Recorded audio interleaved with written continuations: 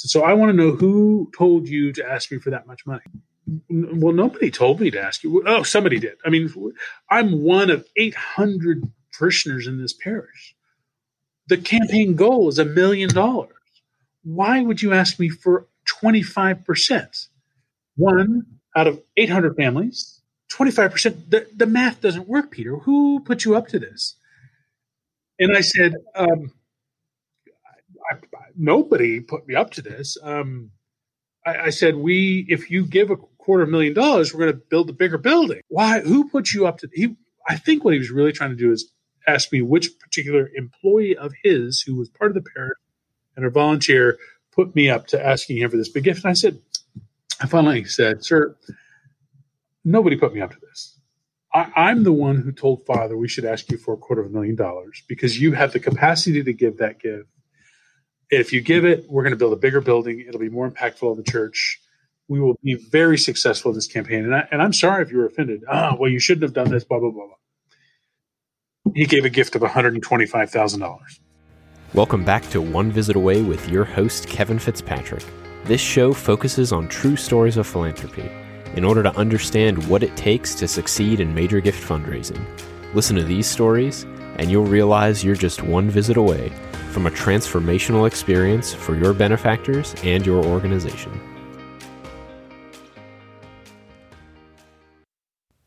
We are in for a real treat this week. I had the incredible privilege of getting to speak with Peter DeCaratry, who is one of the most accomplished fundraisers we've had on this show and ever will have on this show. There are few people with more experience and results than Peter DeCaratry, and I'm about to read you his introduction.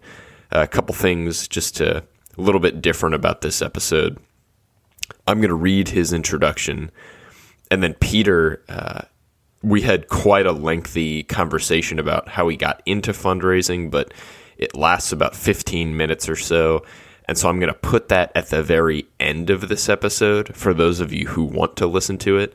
I know most of you come here just to hear the stories about visits, and so I'm going to try to get into that sooner rather than later. So if you want to hear Peter's full kind of description of his career, go wait until the very end of the episode and you'll get that there. But anyway, here is Peter's incredible history in fundraising. Another quick thing, even Peter's bio is incredibly lengthy because he's done so many different incredible things. And so even me just reading that takes up quite a bit of time. So if you want to get right into the stories, just skip to about the 8-minute mark. I didn't want to take any of this information out because it's all relevant and incredibly valuable. But go ahead and skip to about the 8-minute mark if you want to get right into the stories. With more than 25 years of experience in fund development, Peter DeCaratry has worked in a variety of professional settings, beginning as a college student at Texas A&M, where he served as development director for St. Mary's Catholic Center at Texas A&M and oversaw a $5 million campaign for new facilities while an undergraduate student. Following his time in College Station, DeCaratry served at a diverse group of organizations as a fundraising consultant, campaign director, and fundraising executive. He has worked in parishes, dioceses, schools, associations, and a diverse array of nonprofit settings, including an international cultural center and museum built to honor Pope St. John Paul II. In addition to extensive work in sustainable fund development roles, he has overseen campaigns with goals ranging from $1 million to $350 million. He served as campaign director for the Citadel Foundation with responsibility for the planning and implementation of a $100 million campaign to fund endowments, facilities, and operations at the Military College of South Carolina.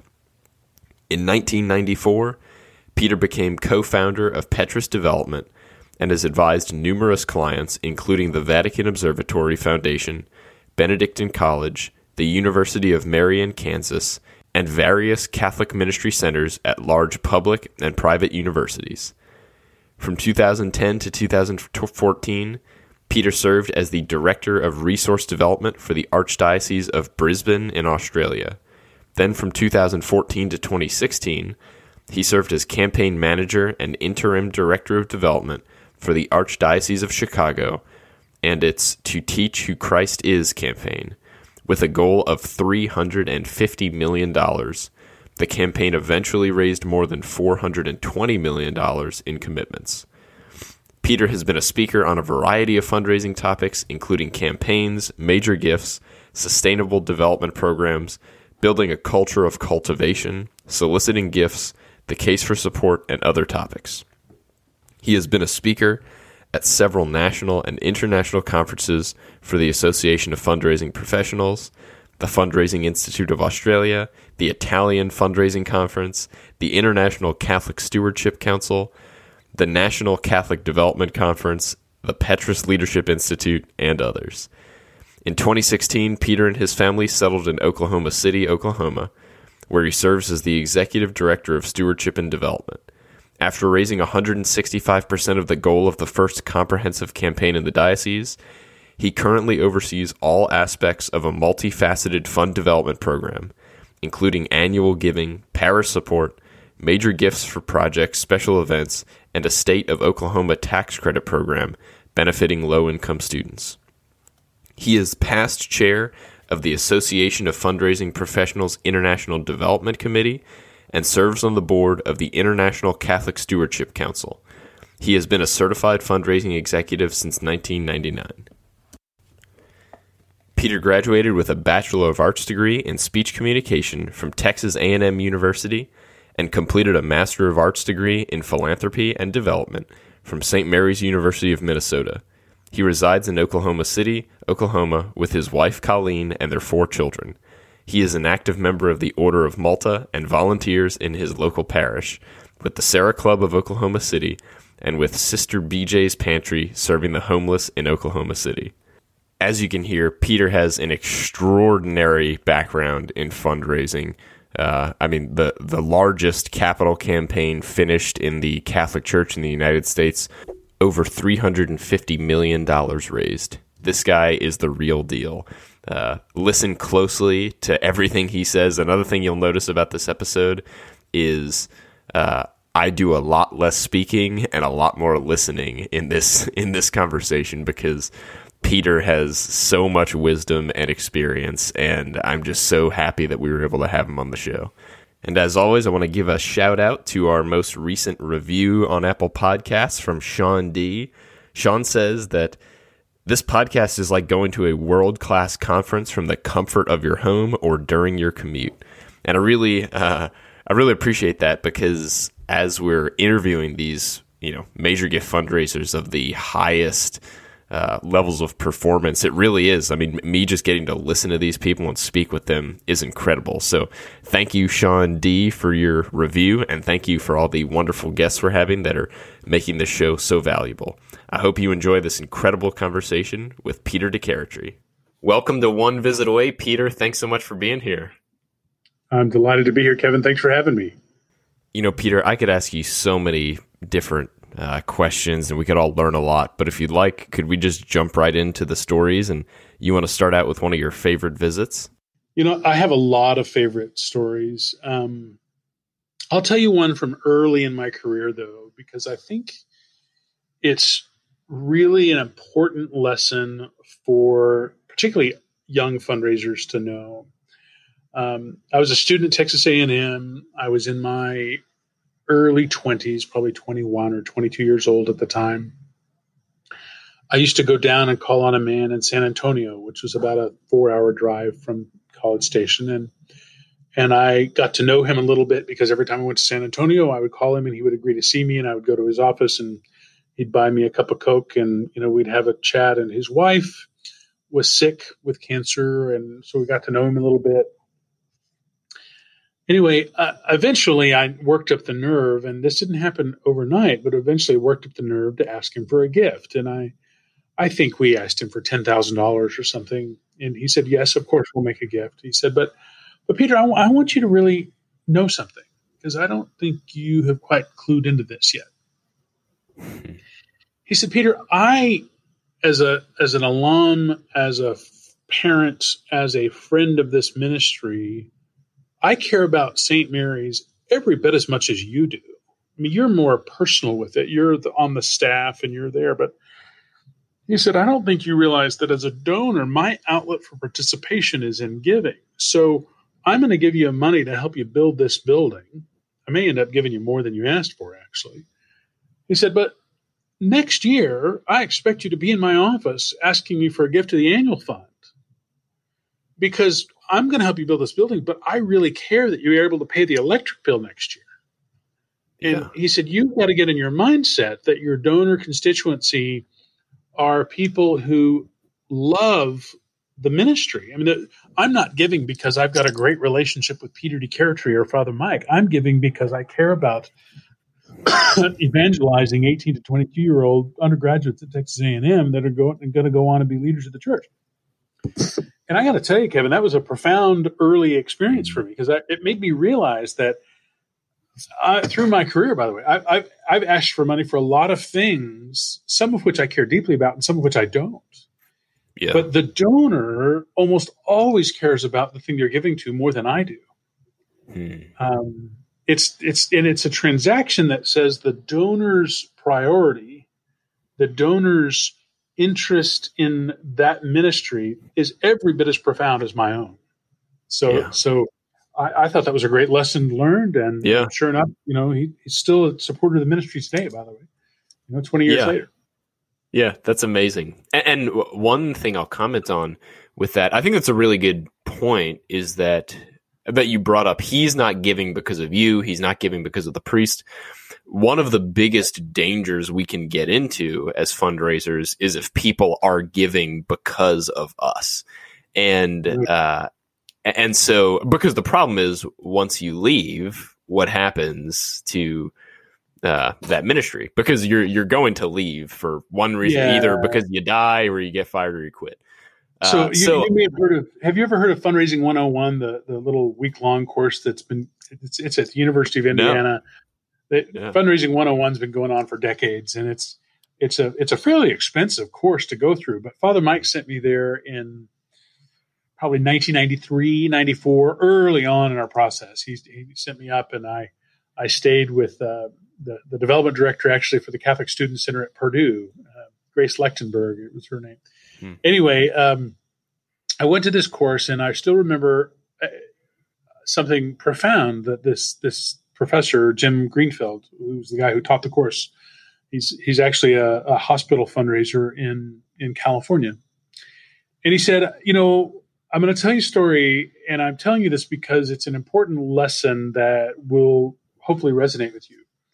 He said, we hire at our foundation lots of young fundraisers. The people who we can afford in California are usually people who aren't married. They're right out of college. I can hire them for, because anybody who's got a home and a dog and a cat and a child and going to school in California, it's so expensive. So you hire the young entry-level fundraisers. Right. And what happens is that young 20-something comes to work for us, and we have an event, and we get a committee of people to help host the event, and the person who hosts the event invites the committee and the young staff member to go on the boat for the afternoon on a Saturday to plan the gala. And maybe a few weeks later, they invite them to come to the club for the follow-up meeting to plan the gala. And then we have the gala, and it's an amazing experience. Everybody's happy. And then that young staff member might not realize that they are not invited to go on the boat or to the club as a personal friend of the donor. They're there as the staff person representing the organization, the hospital. Right. And the blurring of those lines can be very challenging sometimes. And I would just suggest to you that the default position has to be my relationship to the donor is as a representative of the organization, even if we become friends. Yeah. And even if I'm now a former member of the staff of that organization, we have to remember that the conduit of that relationship is me representing the organization. So, for example, here in Oklahoma City, if I build a donor relationship with someone, I will always be seen as the guy representing the Archbishop of Oklahoma City and the ministry of the church. At the Citadel, I represented the Military College of South Carolina. Now, Can we enjoy meaningful friendships with donors over time? Sure, that happens. Absolutely. Some of my best friends in life are donors to organizations that I've worked for. Yeah. But at the end of the day, the default position is I represent the organization, and through me as a conduit, not as a best bud friend from childhood, is the relationship. So it's a hard lesson sometimes. Yeah. But it is what it is, you know? Yeah. Yeah, that's really great. I mean, it's amazing how long those lessons can stick with you and that you learn early on. And I can't remember what I had for lunch today, but I remember something from 25 years ago from this guy taught me in this class, right? It was profound. And I think people who are doing fundraising will resonate with that. Who, you know, if you're brand new to fundraising, you've never had any donor relationships, it's hard to understand that. But when your job is to cultivate meaningful relationships between the donor and the organization, the donor and the ministry. And if you do that, then you're going to be personal with them. And yes, it's why I think if you're the diocesan fundraising person, you've got to be a practicing Catholic. I think you have to be able to go to Mass with your donors. If you're talking about, I want you to be able to go to the ordination Mass of the seminarians, the Donor Help Fund. Yeah. The formation, you know? Yeah. I don't think everybody who works for the church has to be Catholic, but I think the proactive fundraiser who's meaningfully engaged in raising money for specific ministry, I think it's important. Yeah. Yeah, for sure. Yeah. That's a great point. So how about any other favorite stories you'd like to share? You know, okay, I'll give you a favorite one from more recently. There is a woman in Chicago who is a devout, loving Catholic. When we went on this visit, she was 93 years old at that time. She's still living, and so wow. she'd be 98, I think, now. Wow. She and I talked a little bit about the future of the church in Chicago, and one of her really impactful, important things to her items was she did not view the young mom who was teaching second grade at the parish as having been properly formed to be able to then go teach religious education to children. Disconnect between asking the mom who grew up in the 70s and 80s and 90s to teach religious ed to the child today. And if they didn't have any formation to start with, then how could they effectively pass on to the next generation the deposit of faith and knowledge of the church? Yeah. So one of my favorite things in the world to do is to identify in a donor what is meaningfully important to them, and then finding something in our organizational structure and need where I could put the two together into the major donor relationship. And because there's nothing more impactful than seeing a donor who gives a gift, and the separation from those dollars is nothing compared to the reality of what's important to them in their lives. And it becomes so much more important than the money. And in this case, we asked that donor to fund a program at Mundelein Seminary, which would teach lay people how to be better catechists. Yeah. And it was just a great meeting and a great day. The gift itself was fantastic, but I just want to tell you the nuance of the meeting. Everybody in the room was very good friends with Francis Cardinal George. Probably me least of all. I worked for him, and I only knew him for a few months, but he had died by this point. And Bishop Robert Barron, who you know, the Word on Fire ministry, was in the room. Yeah.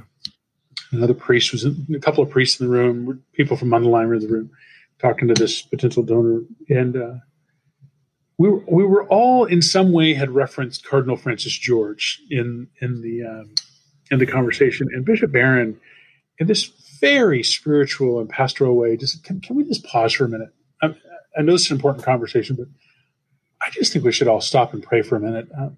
Every person in this room has brought up Cardinal George in one way or another. And we just buried him a few weeks ago, in the cemetery just down the street, actually. Yeah. He said, I'm kidding you not. I feel like he's in this room.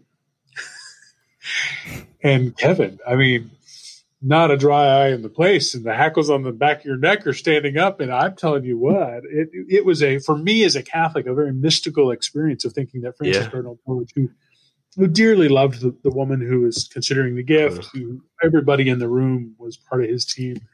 It was just a beautiful moment of ministry at the same time as fundraising, and all tied together. Yeah. The donor ultimately made the gift. It's fun, actually, talking about funny stories. She called me a few months later and said, how did I make a pledge to you? I said, I stopped giving pledges back in my 70s. Back when I was a young woman. That's right. Really funny. But anyway, it's just a great personal, meaningful moment of the actual asking process. There are multiple meetings that led up to the ask, the strategy with Mundelein, strategy with the diocese, strategy with everybody involved to address her unique issue. Yeah. But it worked. And it all kind of tied together. It was great. And it was really, profound. Wow. It was great. So I'm curious, did she tell you why she stopped giving pledges? Like, was this gift? Oh, it's all about her age. Yeah. Okay. She was afraid of her mortality. She did not want to make a multi-year commitment because she didn't think she'd live long enough to pay her pledge and didn't want to burden anybody else in her family or anything else. And so she made one-off gift only until she made this one. Pretty cool. Wow. That's awesome. Yeah. So what's I think a lot of those favorite visit kind of things, they're not so much about the amount. It's, something happened that was just deeply meaningful to either you or the benefactor. And, clearly that's what happened with this woman. And so I think, one question I'll have is any more stories like that, like deeply meaningful kind of experiences you've had? Well, I'll tell you about a worst visit story that was meaningful. People are scared to death to ask for money, right? So you hesitate to tell stories where the donor gets angry. But I've been in fundraising 25 years. I've been part of asking for a lot of gifts. It is very, very, very rare that a donor's ever actually gotten angry about the ask amount. Most of the time, if you ask somebody for a gift that's out of their ballpark, they're really, really flattered. Oh my goodness, we used to be able to think about gifts like that back when we still had our company, but now those days are long gone. Your $2.5 million request is 5 times bigger than they ever considered, but you still end up with a $500,000 gift, or something's happened in their family that you have no knowledge of, and they don't get angry. They just, or occasionally you'll have somebody get a little embarrassed, say, actually we're getting divorced and it's not a good time. Okay, sorry, no, let me back up a little bit. Anyway, but I was part of when I first went to work for CCS. One of my early projects was to go to Bartlesville, Oklahoma, which is 2 hours from here. And it was a great few weeks for me to do this little campaign for a little parish in Bartlesville, Oklahoma. It's called St. John. Sounds like a booming economic center of the state. Well, it shouldn't matter. Bartlesville at its peak was. Bartlesville was the home of Phillips Petroleum. Okay. And it was a company town. And so just up the street would be Ponca City, Oklahoma, where Continental Petroleum was based. All these little oil companies that are now these massive corporations based in Houston or wherever. Yeah. Started in little towns in Oklahoma back in the day. Tulsa in 1920 was a much bigger oil town than Houston. And then all those companies just kind of consolidated to Houston. I mean, there's still big companies here, but nothing like Houston. Anyway, the campaign at this little parish was to tear down the old rectory that had been there for literally 100 years and replace it with a little modern office building and a few meeting rooms for the parish, a little library. And the goal was, I think, $1 million, something like that. Anyway, one of the volunteers on the committee made a gift of, I think, $100,000. Yeah. And so our biggest potential donor was the kind of CEO of the company at the time. And so I sent Father on this meeting with a packet to ask the guy for $250,000. And Father comes back and says, now, Peter, he didn't take too well to the ask amount. And he's going to call you. I said, okay. Why is he going to call me? He said, well, because I told him you're the one who told me to ask him. He wants to. Anyway, sure enough, the CEO of the oil and gas company comes over. He wouldn't let me come to his office. He came to my office, which was in the attic space of this old, junky, 100-year-old house, literally kind of up 3 crickety flights of stairs. And he came up and sat in my little room that was a, kind of former broom closet kind of a space. So I want to know who told you to ask me for that much money. And I said, well, nobody told me to ask you. Oh, somebody did. I mean, I'm one of 800 parishioners in this parish. The campaign goal is $1 million. Why would you ask me for 25%? One out of 800 families, 25%. The math doesn't work, Peter. Who put you up to this? And I said, nobody put me up to this.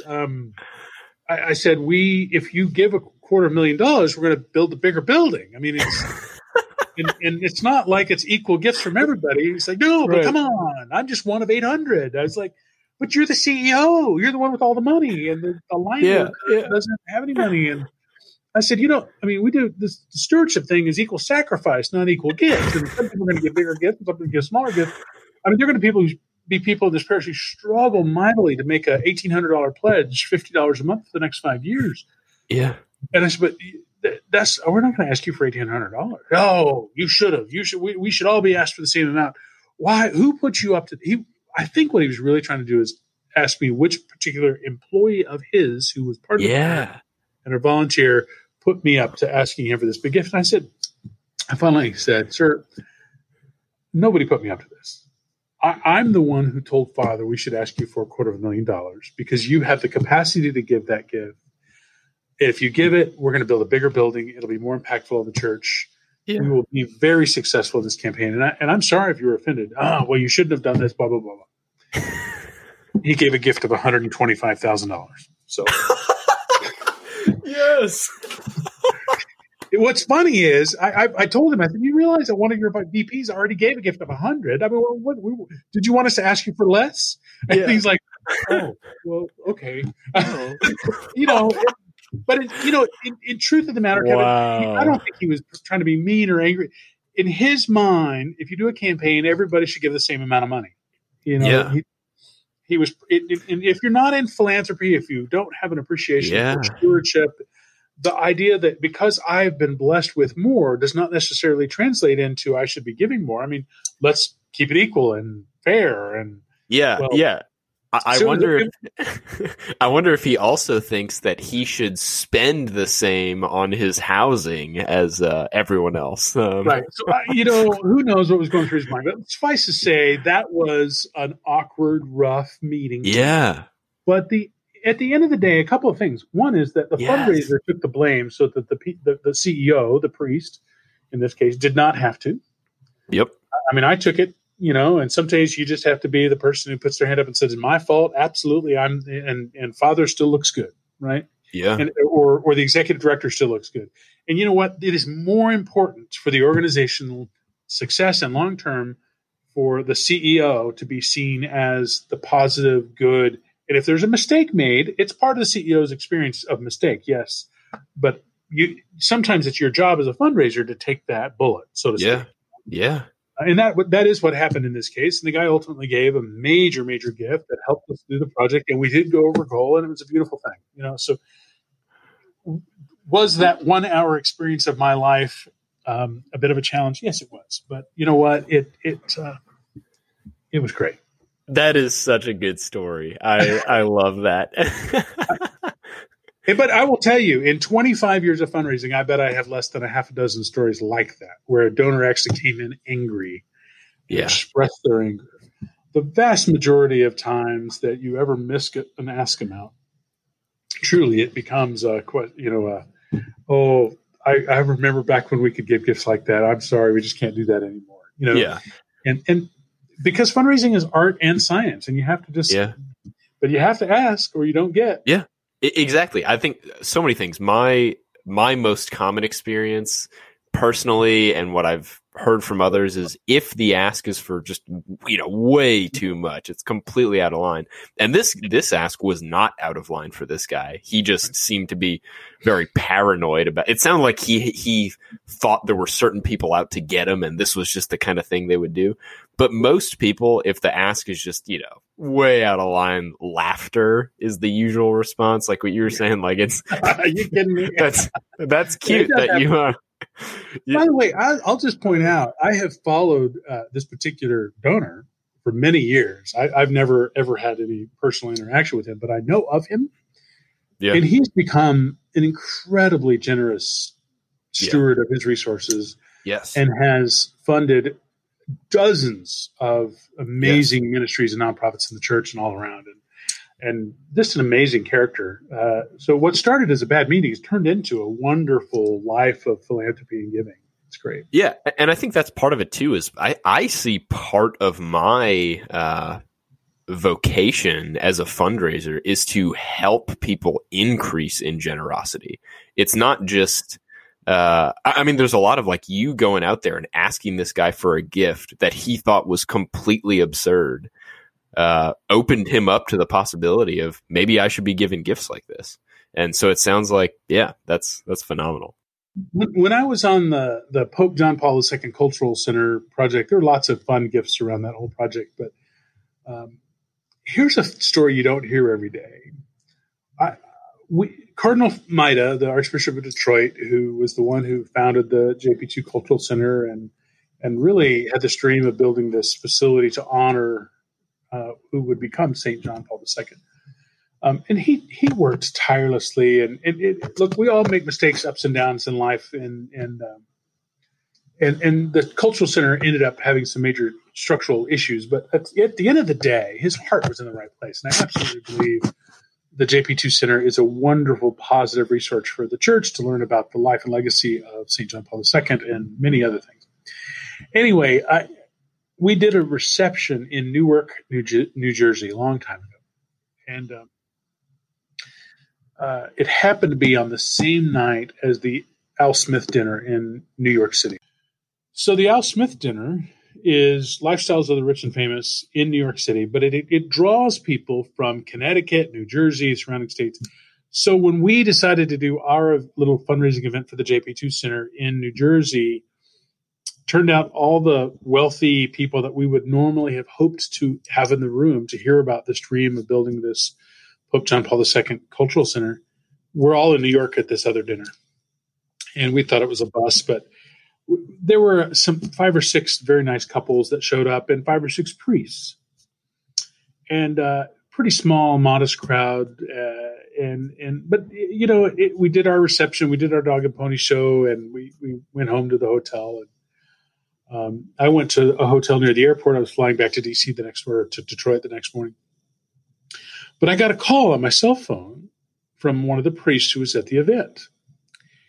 He said, "Peter, I have a question.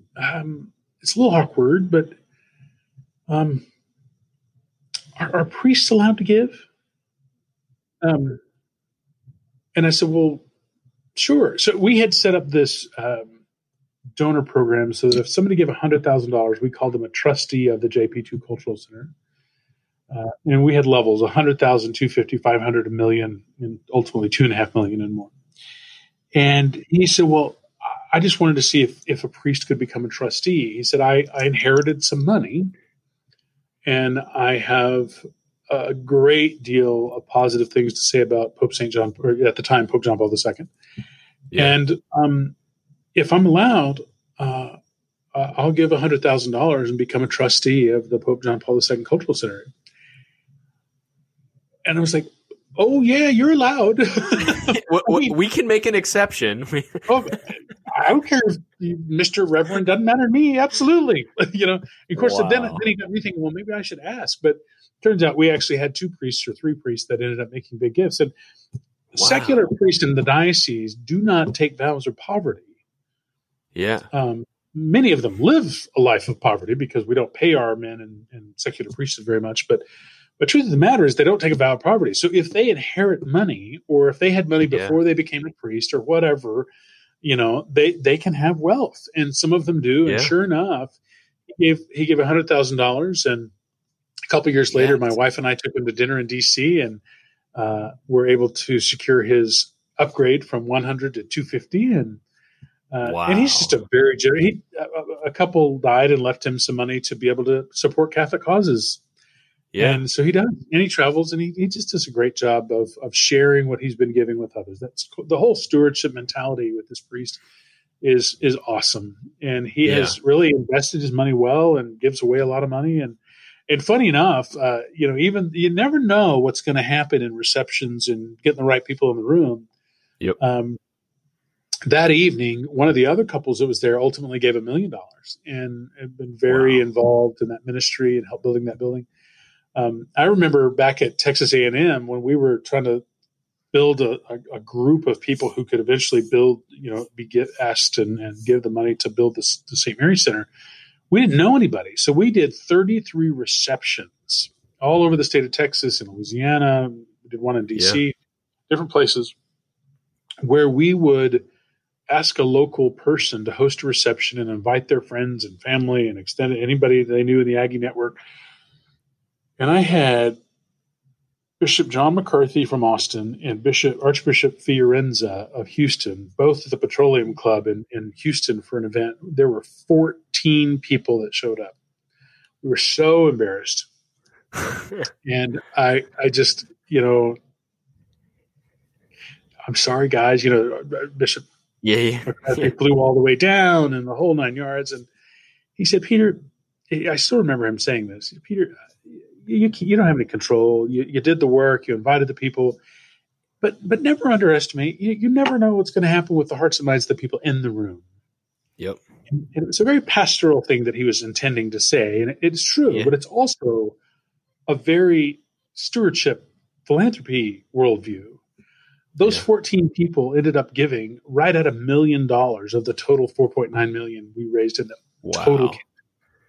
Wow. I mean, it was a wonderful outcome from a very small group. And the same thing happened with the reception later in New Jersey, but it's just funny. Can I give the gift? Yeah. Well, Father, you can. Yeah. I mean, I think those stories to me just illustrate the importance of one, activity and being in front of people, because philanthropy happens in person. And then also just this idea of I can't stand it because I know of stories like this and I've seen it happen. You cannot assume anything about people's wealth. Yes. And the other thing is you never know what somebody's values are. I mean, in this campaign in Archdiocese of Oklahoma City, we asked for a lot of gifts, and we asked for really big gifts and everything in between. And I mean, there's some people you do some basic research and you understand, yes, they have the capacity if they choose to give a gift of $1 million or $2 million or whatever the number is. Other people you just don't know. Can you think of any particularly enormous gifts that you'd like to share a story? If it's okay if you don't want to. Sometimes those are overrated. Yeah, no, listen, I want to tell you 3 more stories. All right. So you're going to get 3. And these 3 stories are lessons learned. Okay. So the first is I went to go see a man when I was working at the Citadel in Charleston, South Carolina. I drove down to Atlanta and I went to go see one of our alumni. And I asked him for a $2,500 gift to the annual appeal. This is probably 2002. So $2,500 was still a pretty big annual appeal gift. And he had already made his campaign gift. So I just was there seeing other people, called on him, went and asked for an annual appeal gift of $2,500. Yeah. And he said, Peter, I really like you. I do, Peter. I need you to understand something. He said, where did you grow up? I said, Amarillo, Texas. He said, did your dad graduate from college? And I said, no, my dad served 20 years in the military. And makes his living making dentures. Your mom didn't graduate from college either, did she? And I said, no, sir. But they raised 4 kids, a doctor of veterinary medicine, a medical doctor, me, and a golf pro. And he said, Peter, your parents are awesome, and they've clearly raised a beautiful family and are amazing people, but their economics are radically different than my family's economics. And he said, your worldview of fundraising and your worldview of money comes through the lens of your growing up experience. He said, Peter, how much did the house you grew up cost? And I said, well, truth of the matter is my parents bought that house in 1976 for $24,000. And he said, so listen, I've been very blessed. I came from a family that had some money initially, got an MBA from Stanford or Kellogg or one of those schools. He said, I am significantly more wealthy than your family. And he said, I'm not saying that to make you feel bad. I'm saying that to help you realize, because you work for my school. I care about the Citadel a lot more than you do. And he said, what I want you to realize, there's a whole bunch of us out here who our worldview of money is radically different than yours.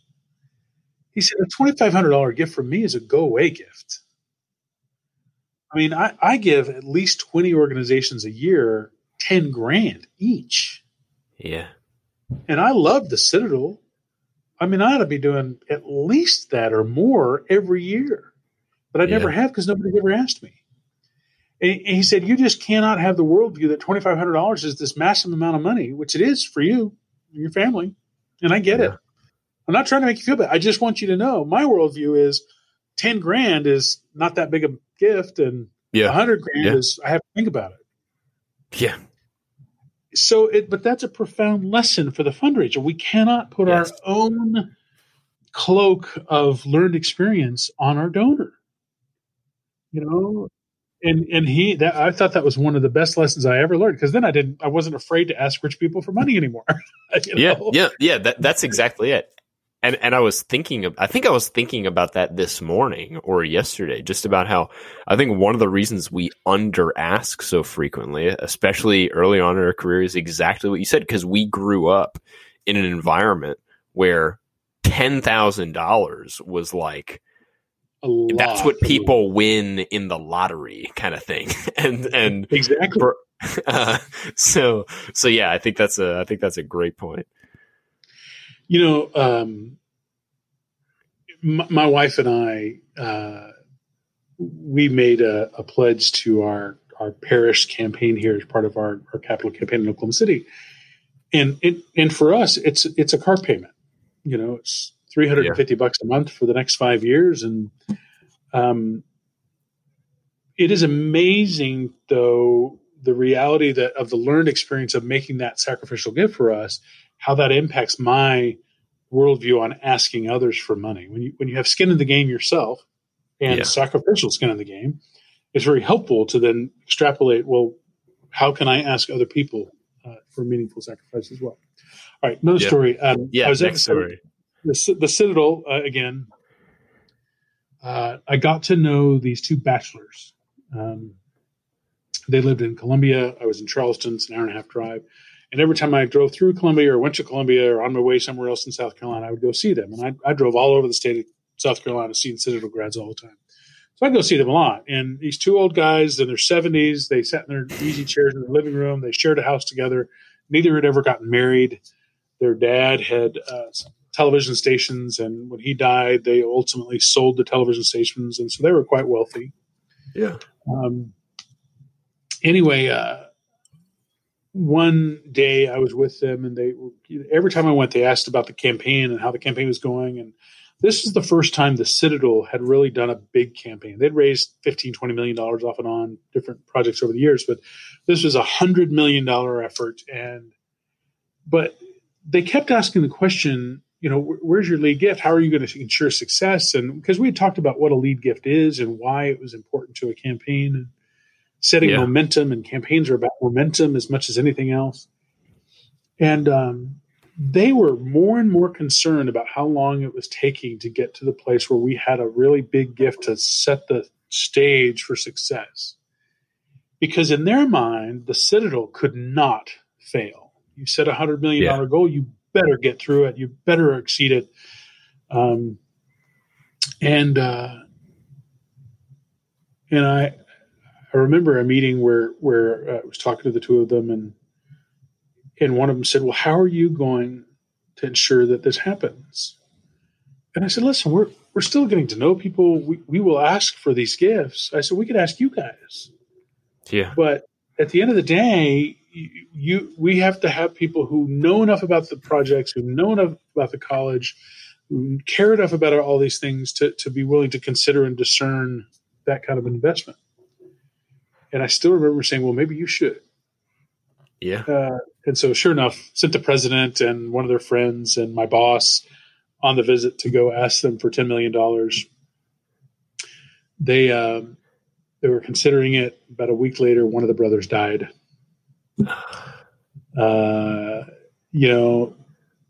Had we asked a few weeks earlier, maybe they would have both been part of the decision-making process. But the surviving brother basically made the gift. Wow. 5-year pledge, $2 million a year for 5 years. Wow. And I'll tell you something interesting.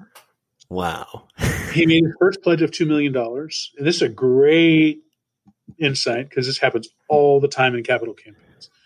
First pledge of $2 million, second payment of $8 million. He didn't want the debt burden hanging over him. He was getting on in age himself. There are a lot of people who make 5-year pledges who pay them early because they view it as an obligation and want to get out from underneath. Might as well get it done. Exactly. Wow. That's amazing. So that was my first really big gift. $10 million is awesome. And about how old were you at the time? 27. Yeah. 27, 28.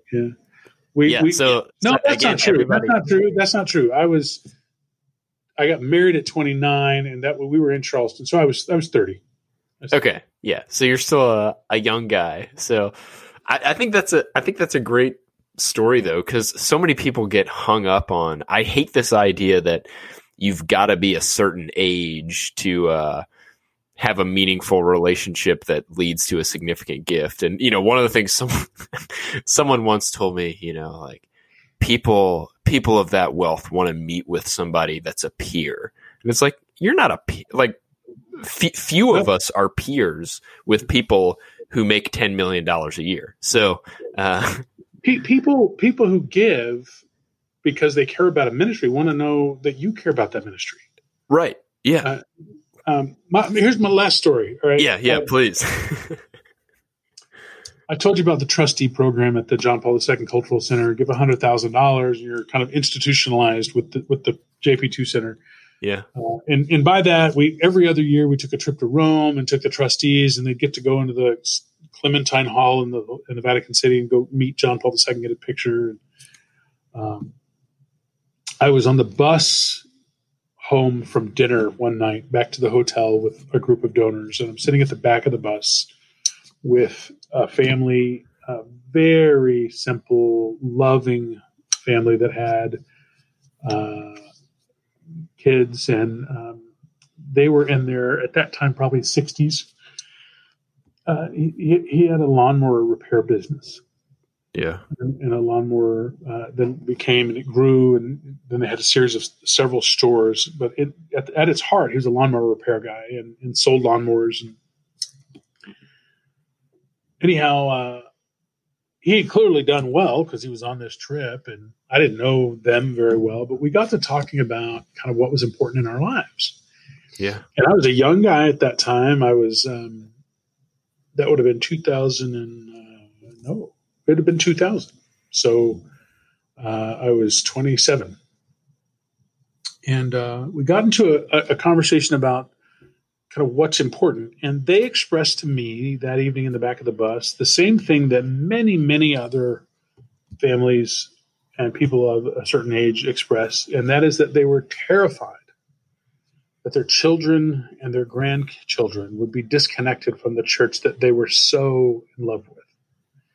or will our kids go to mass? Will our kids get to know the church? Will our kids get to know Jesus? And will their kids do the same?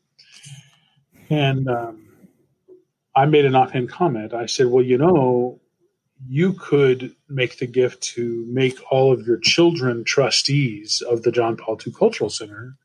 Yeah. And then they would be instantly institutionally connected to Pope St. John Paul II for life, and be invited on these trips and be engaged with these people that you care so much about.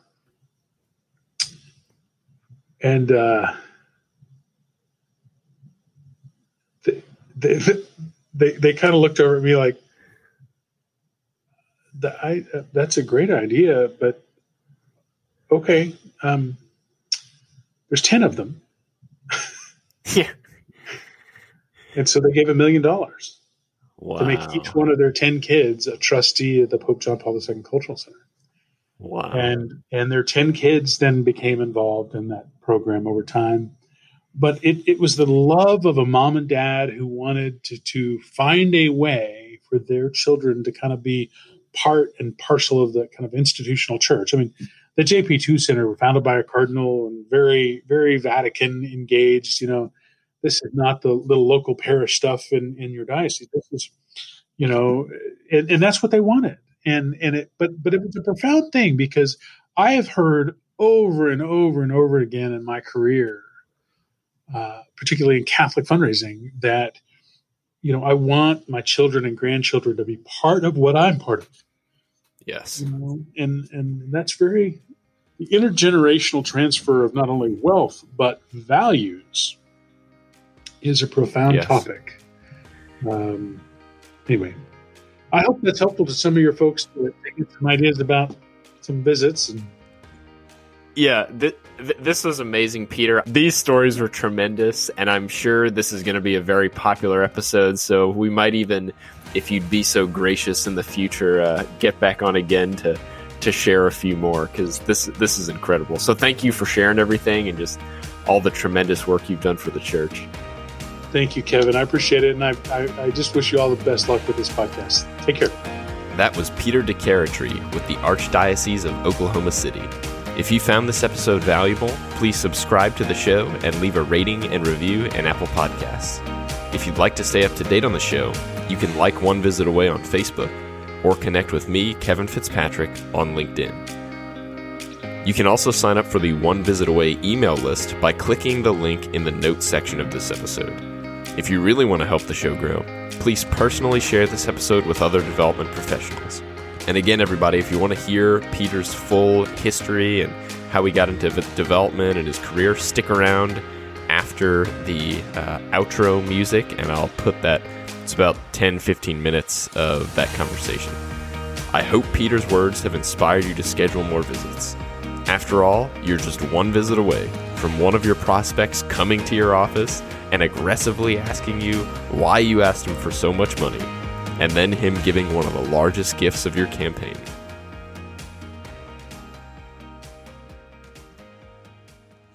Yeah, of course. So you have been in fundraising at a very high level for a long time. Could you give everybody a brief background about your history and your career? Well, I can give a background about my history and career. I'm not sure I can be brief. My wife teases me that I don't know how to tell this story briefly, but just as brief as I can. I grew up in Amarillo, Texas, in a household with my father, who was a Mexican-American immigrant, and my mom, who was from Tulsa, Oklahoma, and grew up in a Catholic family.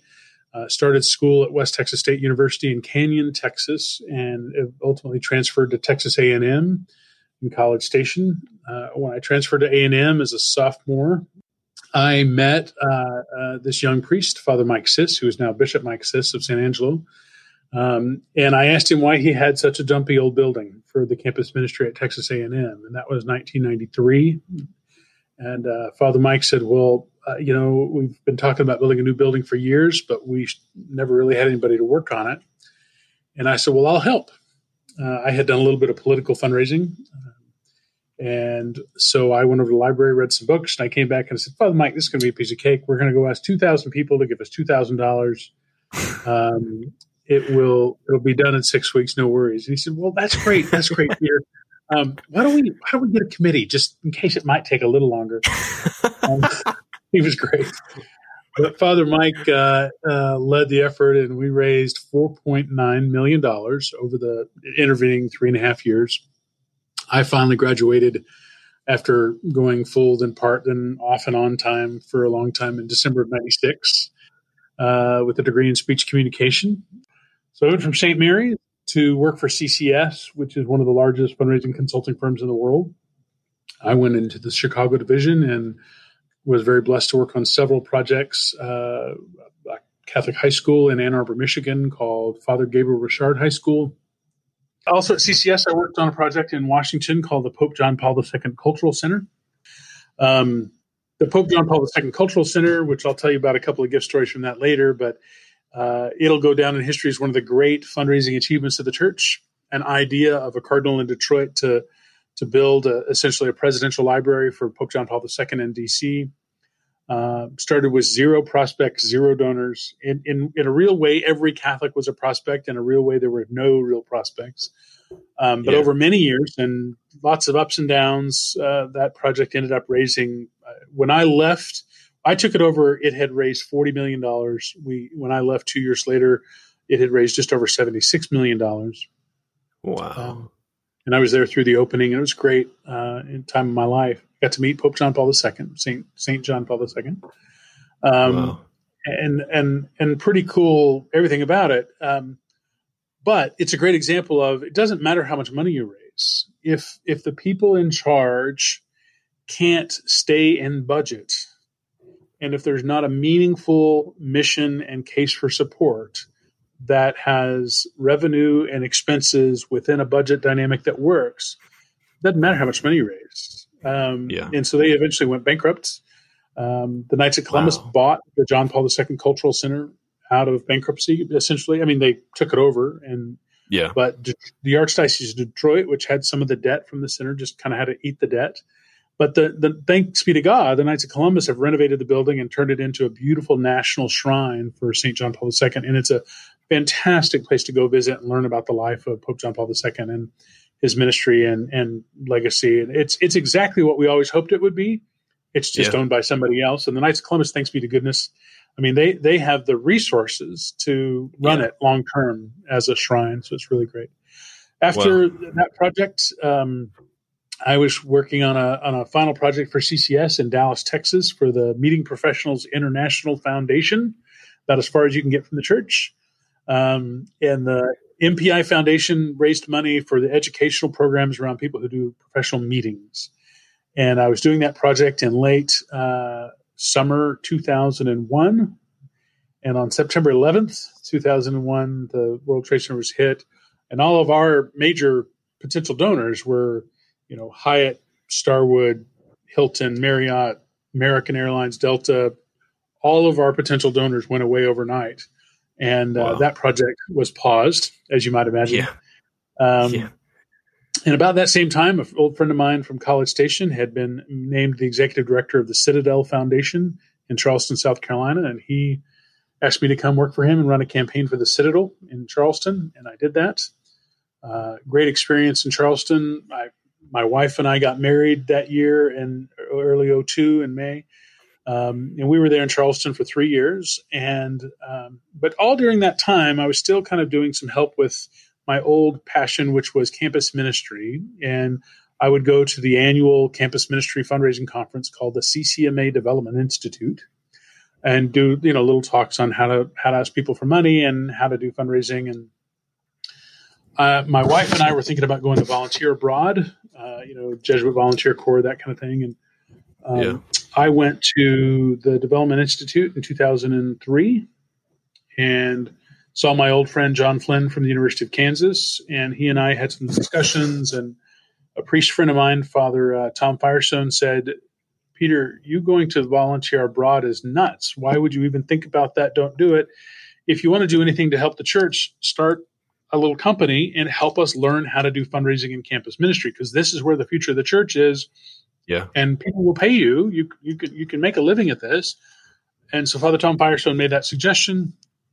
one thing led to another. John and I founded Petrus Development in 2004, and we began Petrus. Petrus is still a going concern. John and I owned it for the first 6 years together. And he went to go work for Focus. He's the National Director of Philanthropy for the Fellowship of Catholic University Students. And I, shortly thereafter, went to work for the Archdiocese of Brisbane in Australia. Got recruited, and it was a wonderful life experience to go to Brisbane. Did that for a few years, and my wife and I were pregnant with our fourth child, and I had the chance to go to Chicago and work for Francis Cardinal George. Cardinal George had launched the Tutetu Christ Is campaign, which was a $350 million capital campaign for parishes and schools in the diocese. The Cardinal was dying of cancer when I went to work for him. He lived another few months after I got there, and then Archbishop Cupich came, and I stayed a couple years, and eventually my lifestyle in Chicago was tough. We lived 22 miles from the office, and it took me just over 90 minutes to get to work each day. Ugh. An hour and a half of your life each direction. It was tough, Anyway, and Chicago's expensive, and the campaign was doing well, and we turned it around, and it was a really big project and a lot of energy. And anyway, I started asking around with some friends if they thought I should stay in Chicago. Should I leave? Should I stay at the Archdiocese? Should I not? And a friend of mine reached out to me and said, I know the perfect place for you, Peter. And he arranged a conversation between me and Archbishop Paul Coakley here in Oklahoma City. And, it's just been a fantastic move for our family. I'm actually sitting in my office here 3.5 hours from the house I grew up in Amarillo, Texas. Wow.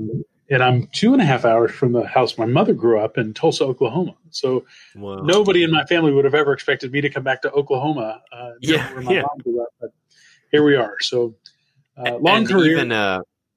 Even more importantly, how far is your commute now? Yes, I went from 90 minutes to 9 minutes. Wow, that is awesome. I will tell you a life lesson learned. I went to Chicago in part because it was the chance to run the biggest thing ever. LA has now launched a campaign that's bigger. I don't know how it's doing with the coronavirus pandemic, but nobody had ever run a bigger campaign than the one in Chicago. And it was my chance to go lead that and be the guy and be part of the excitement of running the biggest campaign. But truth of the matter is it was terrible for our lifestyle, for our family, for my ability to be a father to my children. And there's so many more important things to me in life now. And I realized that. And there were other reasons to leave Chicago too, but it all tied together. And truth of the matter is here, I have a much, much better work-life balance. I just signed up to be the program director for the Institute for Catholic Philanthropy at the University of Mary. We're going to teach people how to do fundraising in a serious way. And they can do that as part of an MBA or a Master of Business and Administration. And it's just a great place for me to be. And Archbishop Coakley has been fantastic. And frankly, our fundraising success here has been dramatic. And that's just because we've been asking for gifts in a professional way, and they just had never done that before here. So, it's been a good run. Well, that's the end of Peter's introduction. Thank you all so much for sticking around through the end and for listening to this incredible conversation with Peter.